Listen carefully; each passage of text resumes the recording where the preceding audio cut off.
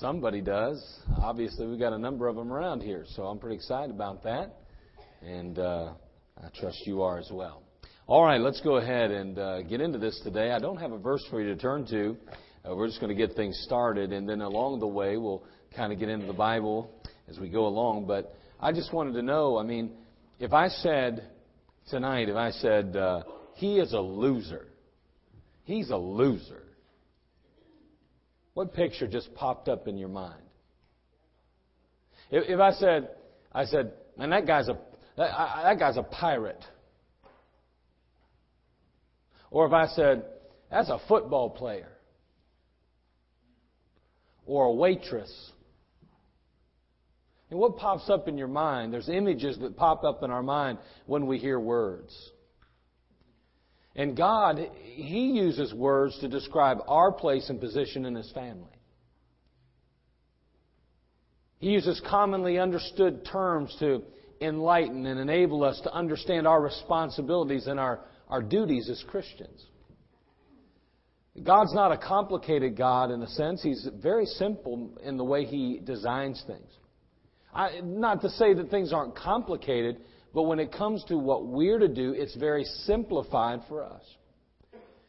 And tonight, I just want to note just a couple of those terms and consider their implications toward us tonight. God refers to us as some things. And I'm just going to take a few moments and look at 4 of those.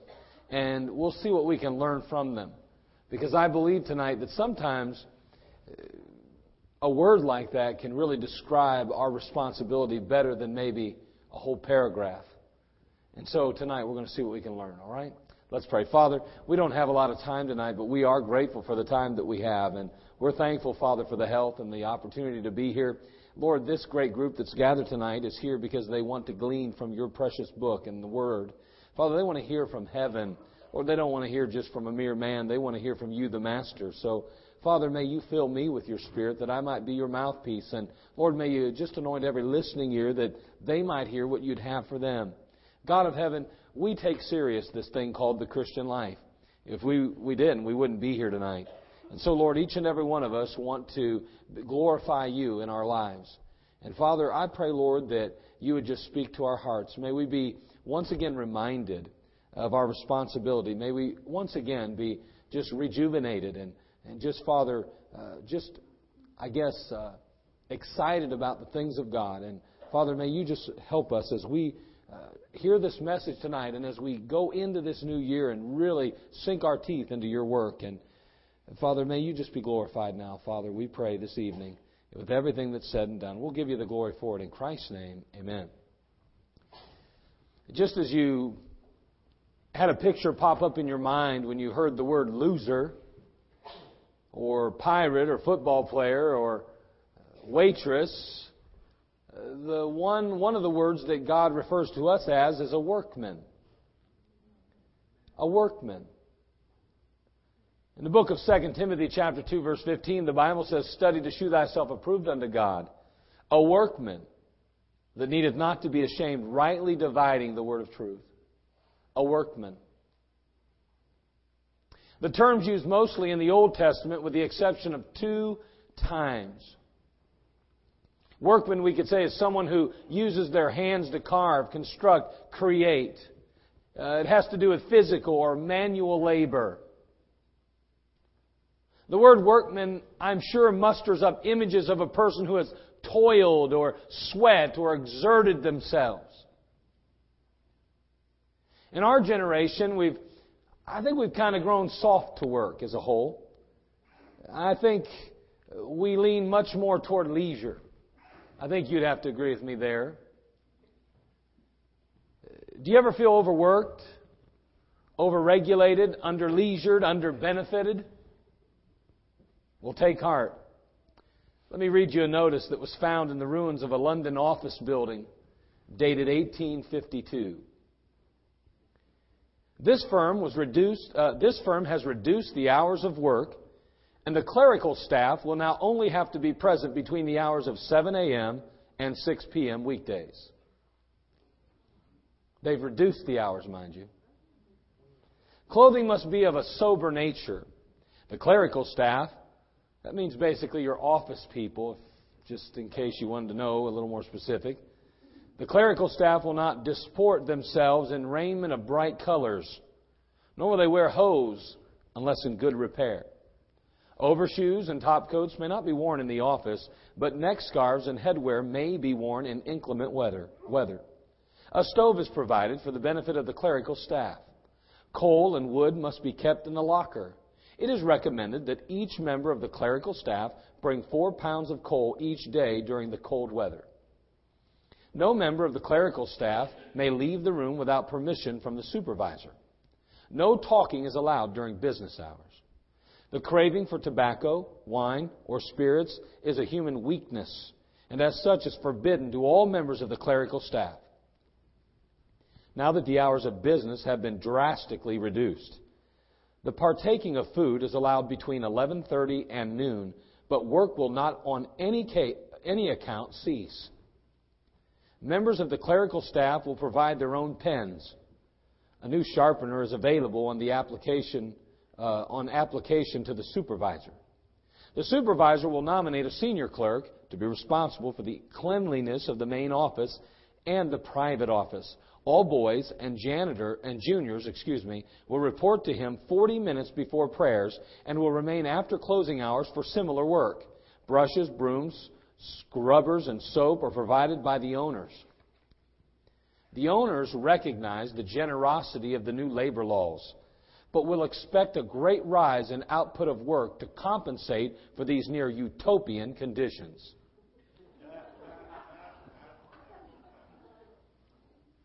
Well, we've come a long way from 1852. But then again, have we really gotten better or only embraced a greater sense of entitlement? I wonder sometimes. As a workman, we're to toil. We're to sweat. We're to exert. And we're to labor in the Word and in the work of God. There's little time to rest while we're on this earth. Or at least that's the way the Lord Jesus Christ viewed it. In John chapter 9, verse 4, He said, I must work the works of Him that sent me while it is day. The night cometh when no man can work. The inference is that there's only a set amount of time that we have to exert ourselves, to exert effort in the work of God. We have only a window, a short window, a small window, in order to accomplish what God has called us to accomplish. And unfortunately, there are those that feel as though God hasn't spoke to me about a specific thing, therefore I have no purpose. No, the Bible outlines and describes our purpose very clearly. You don't have to be specifically called to be a preacher or a teacher or a bus captain or a nursery worker even. You just need to understand that you're a workman. And therefore, if you're not toiling in the work of God, you are not fulfilling your God-given responsibilities. In order to truly obtain to the goals and ultimately the rewards that God intends for us, we need to be actively striving and working toward those goals. The truth, I heard it said one time, the hardest thing about milking cows, observed a farmer, is that they never stay milked.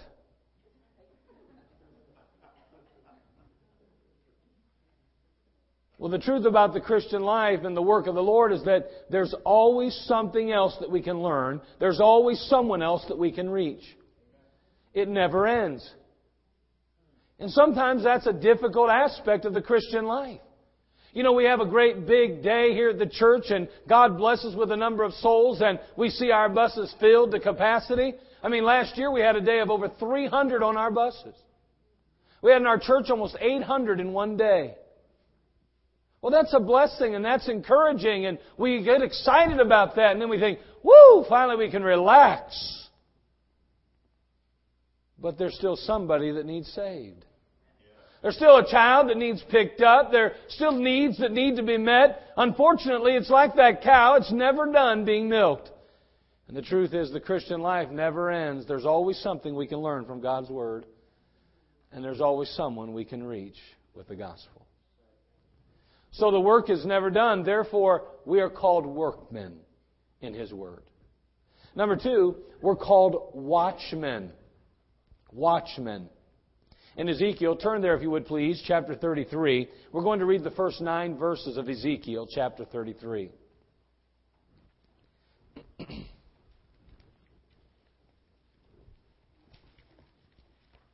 Ezekiel, chapter 33. We're going to begin reading, as I said, in verse 1. Again, the word of the Lord came unto me, saying. Isn't that nice when you think about that? I mean, that's an interesting phrase. Again, the word of the Lord came unto me. Do you know, interestingly enough, we call this the Word of God. Every time we open it up and read the words off this page, we can say, again, the word of the Lord came unto me. Isn't that interesting? You say, boy, I wish God would speak to me. I wish God would just come down and like He did to Ezekiel and Isaiah and Jeremiah and some of those other prophets, I wish He'd speak to me. Well, every time we open this book, the Word of God, we can say again, the word of the Lord came unto me. Notice again, he goes on here to say, Son of man, speak to the children of thy people, and say unto them, when I bring the sword upon a land, if the people of the land take a man of their coast and set him for their watchman, if when he seeth the sword come upon the land, he blow the trumpet and warn the people, then whosoever heareth the sound of the trumpet and taketh not warning, if the sword come and take him away, his blood shall be upon his own head. He heard the sound of the trumpet and took not warning, his blood shall be upon him. But he that taketh warning shall deliver his soul.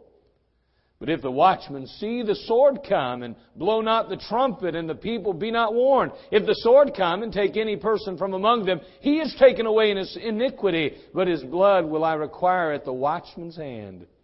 So thou, O son of man, I have set thee a watchman unto the house of Israel. Therefore thou shalt hear the word at my mouth and warn them from me. When I say unto the wicked, O wicked man, thou shalt surely die. If thou dost not speak to warn the wicked from his way, that wicked man shall die in his iniquity, but his blood will I require at thy hand. Nevertheless, if thou warn the wicked of his way to turn from it, if he do not turn from his way, he shall die in his iniquity, but thou hast delivered thy soul. I often say in our soul-winning classes, it's not our job to win them, it's our job to warn them.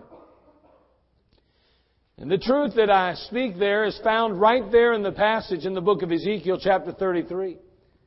No doubt about it, we carry the gospel and we have the very answer, the solution to their sin need, but the fact is that it's our job to warn people about the coming judgment of the Lord Jesus Christ. That there is a hell to shun and a heaven to gain. And that's our responsibility today as watchmen. To warn people that God is still on the throne. That He's still a holy God. A righteous God. And that He's coming just. And He will judge justly. So we are to be watchmen. And we are to be warning. In verse 7, the Lord says to the prophet, So thou, O son of man, I have set thee a watchman unto the house of Israel. Therefore thou shalt hear the word at my mouth and warn them from me.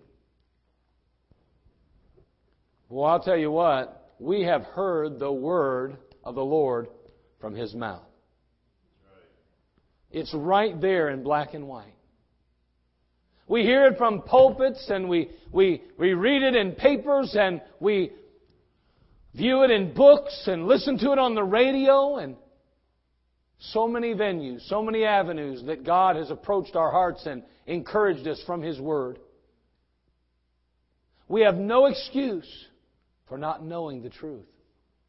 And that truth which we've been entrusted is to be shared with others, to warn them, to remind them that there is a God in heaven, and that they are responsible to Him, that He will require at their hand an answer, that sin will be recompensed in that day. George Sweeting, in his book, The No Guilt Guide for Witnessing, tells of a man by the name of John Currier who, in 1949, was found guilty of murder and sentenced to life in prison. Later, he was transferred and paroled to work on a farm near Nashville, Tennessee. In 1968, Currier's sentence was terminated, and a letter bearing the good news was sent to him, but John never saw the letter, nor was he told anything about it. Life on that farm was hard, to say the least, and it had no promise of future. Yet John just kept doing what he had always done, and he did everything he was told, even after the farmer who had worked there died. 10 years went on, and 10 years went by. Then a state parole officer learned about Currier's plight, and he found him, and he told him that his sentence had been terminated, that he was a free man. Sweeting concluded that story by asking these questions. He said, would it matter to you if someone sent you an important message? I mean, the most important in your life. And year after year, the urgent message was never delivered. Well, may I say, the letter was written and sent. And in George Sweeting's case, his letter of parole had been written and sent, but it was not communicated to him. Here it is, written and sent. The real issue and the real question tonight is simply this: will God's people communicate the letter?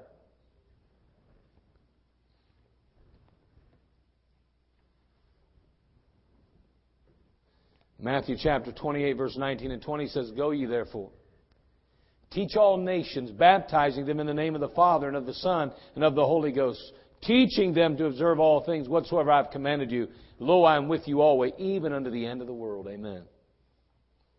We who have heard the good news, we who have experienced freedom through Christ, we're responsible to proclaim it to others that are still enslaved by sin.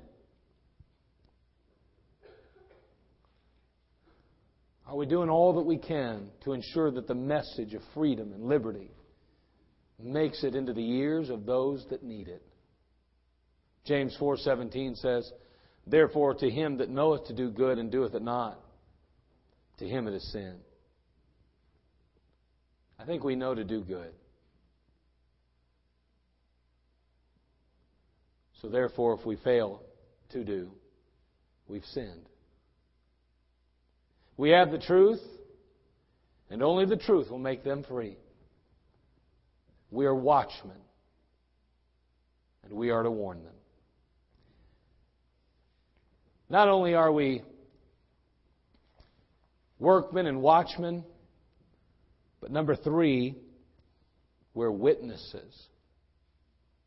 In the book of Acts, chapter 1, verse 8, you know the verse probably pretty well.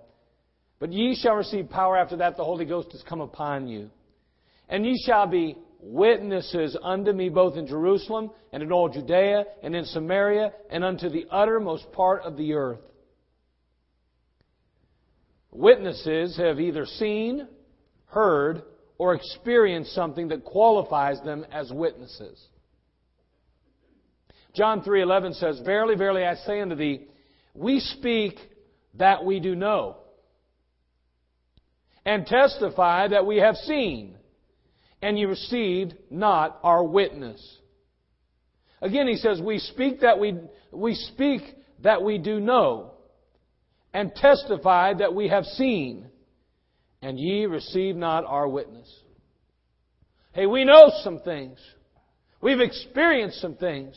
We have heard some things. But you will not accept our witness.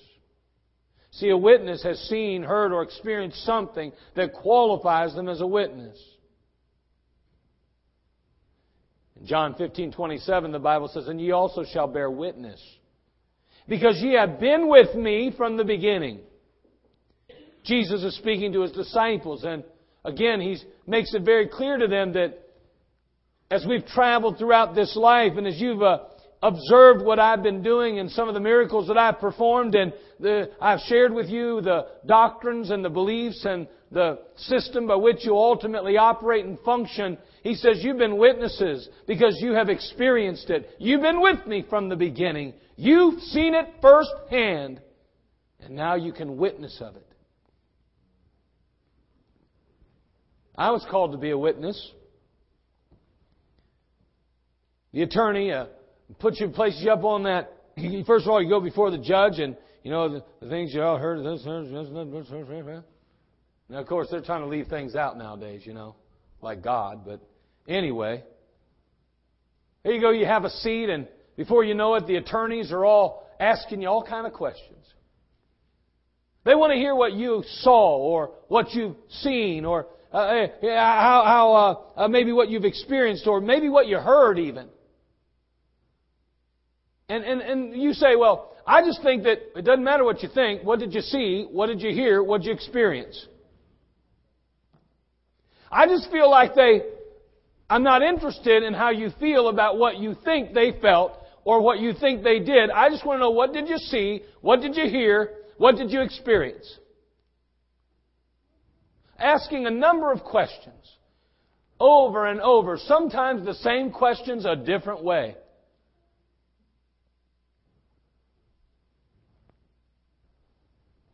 All they cared about was what I had seen, experienced, or had heard. That's what a witness does. In the book of Acts, chapter 2, verse 32, it says, "This Jesus hath God raised up, wherefore we all are witnesses." There were those that had seen the resurrected Christ. I mean, they watched Him. They literally talked with Him. So we're witnesses. We saw something. We experienced something. We heard something. It was real to us. Now that you've experienced it and you've seen it and you've heard it, now go witness of it.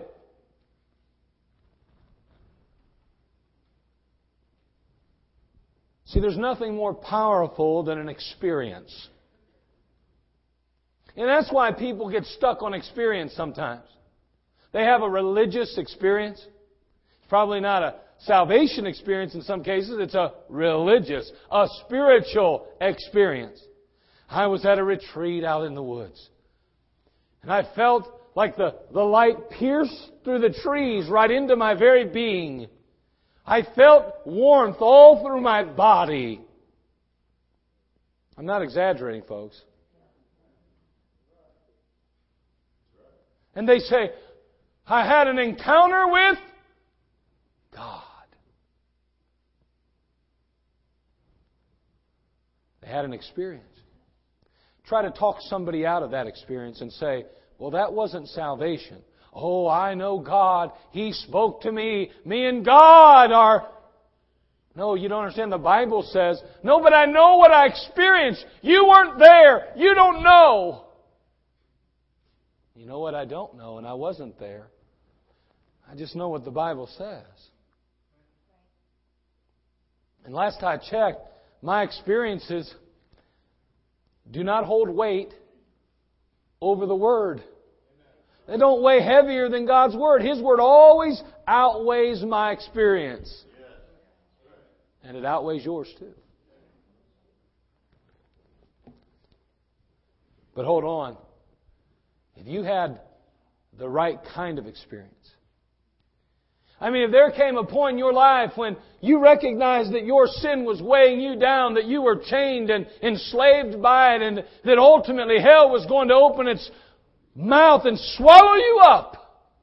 And all of a sudden, to your amazement and to your pleasure, Jesus Christ revealed Himself on Calvary and recognized Him as the risen Savior. And you said, oh Lord Jesus, I've met you. You're mine. I love you. And He's come into your heart to save you. Let me tell you, that experience is a real experience. And it's a biblical experience. And it's one that God says you can bet your bottom dollar is going to provide you with an eternal hope and an eternal home.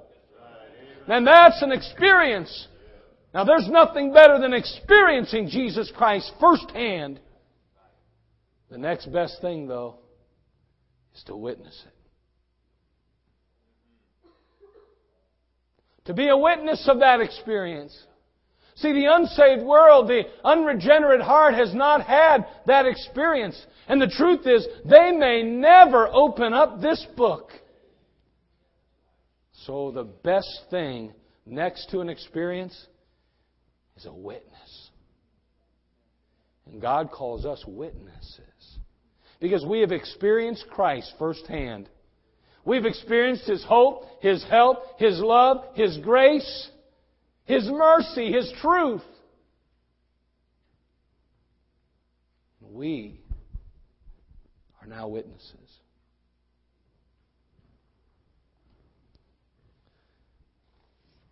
Finally, last, the Bible calls us warriors. Well, it really calls us soldiers, but I have to keep with the W's. We're warriors. 2 Timothy chapter 2, beginning in verse 1. Why don't we turn there if you're able? Take just a moment and then we'll close. But notice what it says here.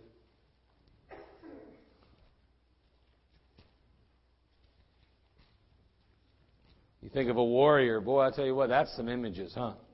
Some of you are going, yeah, we see one right in front of us right now. A warrior. I know. I'm like Conan the Barbarian. Some of you may know who he was. See the resemblance? Okay, well, maybe not so much. 2 Timothy chapter 2, beginning in verse 1. Thou therefore, my son, be strong in the grace that is in Christ Jesus. And the things that thou hast heard of me among many witnesses, the same commit thou to faithful men who shall be able to teach others also. Thou therefore endure hardness as a good soldier of Jesus Christ. No man that warreth entangleth himself with the affairs of this life, that he may please him who hath chosen him to be a soldier. And if a man also strive for masteries, yet if he not yet is he not crowned, except he strive lawfully. The Bible says that we're soldiers or warriors. I don't know about you, but as a kid, I used to like to play army. And I like it. I thought guns were the best. We pretended we were shooting people up, hand grenading everybody we could, using bazookas. Man, if we could get a hold of a nuclear warhead, all the better. Anything we could get to cause collateral damage. Now listen to me. There's nothing wrong with playing war. We got them that are really living it. It's amazing today. We won't want to let our kids even touch a gun, look at a gun, or even dream about one without losing our sanity. And yet we're going to pack them up at 18 years old and throw them over there in Afghanistan, let them use weapons and get shot, maimed, and killed. I don't think weapons are really the problem. It's the hands that they're in. I wish we could take all the weapons in the world away from those that want to use them to harm people. But unfortunately, it don't work that way. You say if that's political, well then so be it. And I guess that's my side political. You can believe whatever you want to, I suppose. But I'm so sick of watching our young men and ladies get blown up and seeing images of them without legs and arms and hands. It's been going on forever, and it will continue till the day Jesus returns. Till He establishes His kingdom and sets it up right. And actually, it'll probably go on even in the millennium to some degree. It's just that when people do stupid things like that, they'll be put in their rightful place. He'll rule with a rod of iron during that 1,000 years. A man harms another man, hurts a woman, or does something stupid to a child, God's going to come down harder than we can even imagine. Then one day we'll have a new heaven and a new earth where we won't have to worry. No more bars on windows. No more locked doors. No more darkness. And I'm looking forward to that day. But for now, we're warriors. We're in the battle of a lifetime. We enlist in that war, that army the moment we get saved, and we're in. Whether you want to be in or not, you're in. I remember when I joined the military, and I volunteered. I did. I went in, and next thing I know, they're talking about, oh no, there's this alert. Oh no, we're on the borders of West and East Germany, up there on the border, and they're talking about, oh no, we've got the communists coming across the border, and they were feeding us all this bogus information and telling us what was going on. They told us we weren't going back in because this was the real thing, and I watched grown men weep. I sat in the truck and, man, had to fight back the tears. Thought, I ain't going home. This is it? You mean to tell me? I thought it was supposed to be more glamorous. Audie Murphy looks a lot better at it than I do. John Wayne? I mean, come on now.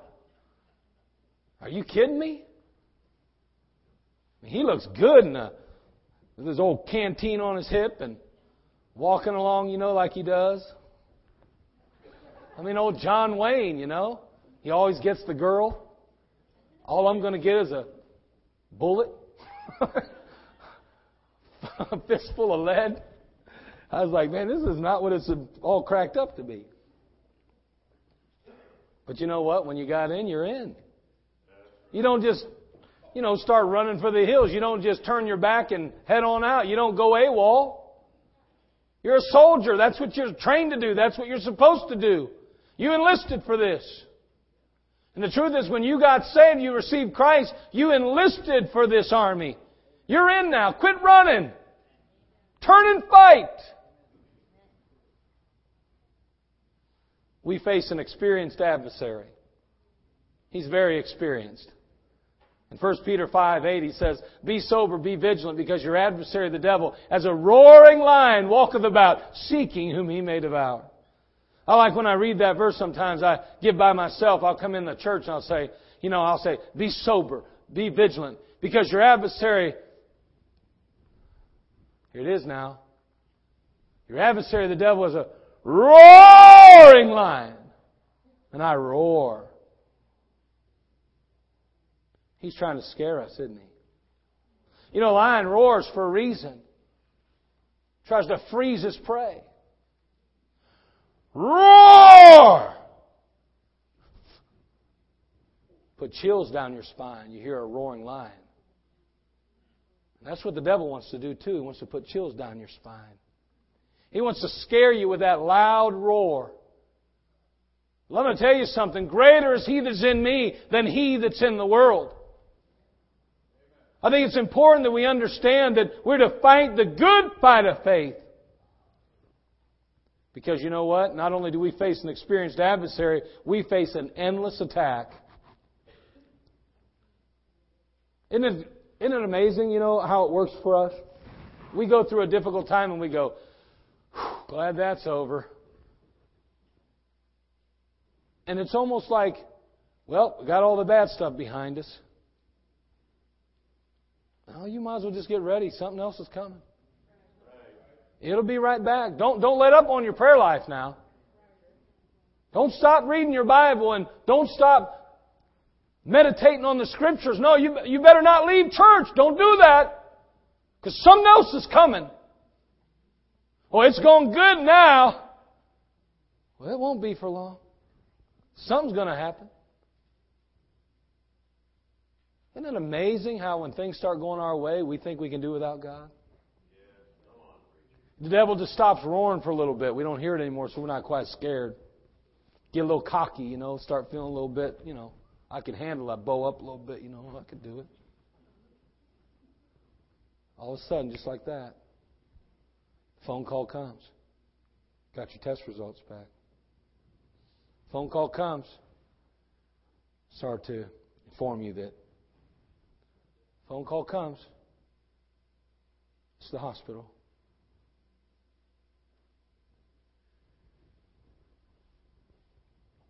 Daughter, son says, Mom, Dad, got to talk to you. Here it comes. Listen, don't. God help us. not to leave the Lord, not to leave His Word, not to leave His house. We face an endless attack from an experienced adversary. And finally, though, let me just say this. We face an eternal advantage. It's not all bad now. I mean, we fight in a war and in a battle. We're in a battle and we fight on a team here, but our captain is the Lord of hosts. He's the Lion of the tribe of Judah. What shall we say to these things? What shall we say to this battle that we're forever fighting, for this endless attack and this experienced adversary that we face? I mean, what shall we then say to these things? If God be for us, who can be against us? Paul remarks in his closing days, he says, I have fought a good fight. I have finished my course.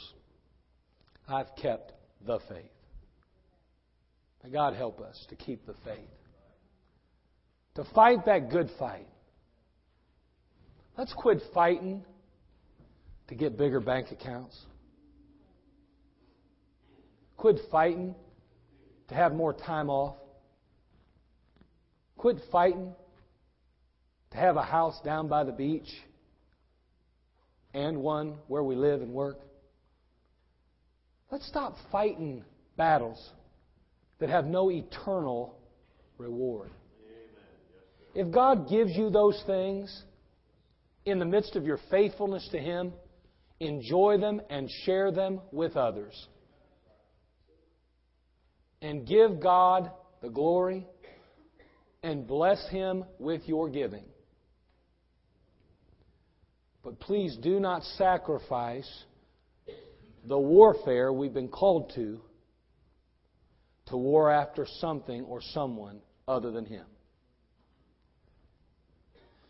We are warriors. So see, in the Bible we're pictured and described as workmen, watchmen, witnesses, and warriors. Tonight, I trust as we go forward in our lives as believers that we will live out those pictures. That we will live up to our Master's expectations. That we'll not let Him down. That we'll not be ashamed at His coming.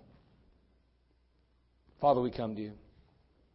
Again, we thank You for this time we've had together in Your Word. And Lord, just very simple truths tonight. But Father, I don't know, in our crowd tonight, it's possible that maybe a believer feels that there's an area of their life that they've let down. Maybe they've not been that witness, or they've not warned people like they should. They've not been the watchman that they ought to be. Father, maybe they've not been the warrior that You've called them to be. Maybe their interests and maybe their affairs have been directed toward worldly things. Not that they've done anything really wrong in the world's eyes, and they've not done anything really wrong in our eyes, but their heart, their attitude, their spirit has been focused or maybe sidetracked or drawn away by the glitter and the glamour of this world. Father, help us, Lord, to continue to be the warrior that You want us to be, the workman You want us to be, the witness and the watchman that You call us to be. Lord, we'll thank You tonight as You work in our lives. And Lord, if there be any that are lost without Christ, may they be so bold tonight to just simply step out into the aisle, come to the front, and allow me to have someone take a Bible and show them how to be saved. We'll thank You in Christ's name. Amen. Let's all stand to our feet as the music plays. A watchman, a witness, a workman,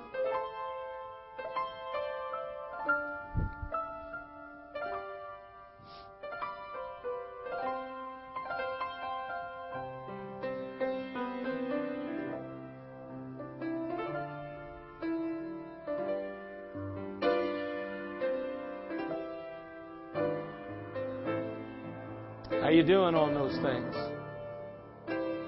How you doing as a workman? Study is weariness to the flesh, the Bible says. But you're still studying. You say, I had to work 40 hours this week. My job starts early. It's tough. I want you to think for a minute about those that lived back in 1850. And the truth is, we're giving ourselves to something. No matter what we are, where we're at, we're giving it to something. Is it to the Lord? God doesn't begrudge us time off. He doesn't begrudge us opportunities to rest. The body needs rest. God designed us for that. He designed us with that in mind. But, I mean, how much television do we really need to watch? I mean, how much radio do we really need to listen to? I mean, how long do we need to really spend on the internet and Facebook and all these websites and all these social networks? Really, I mean, do they really uplift us? Do they really encourage us to the things of Christ, make us better believers and stronger in the work of God? Do they edify us?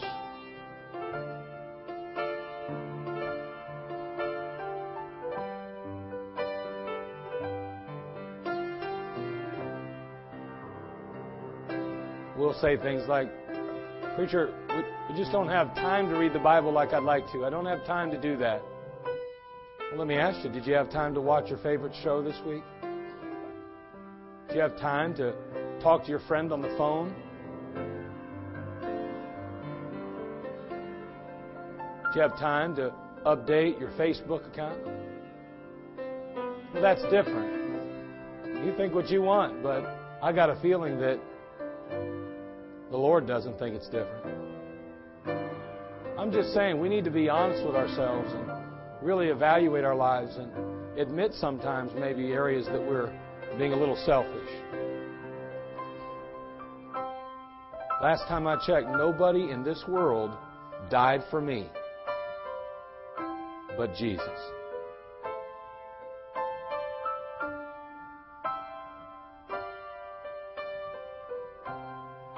Every bit of advice that I can give a person pales in comparison to what the Lord Jesus Christ can do for them as a result of Calvary.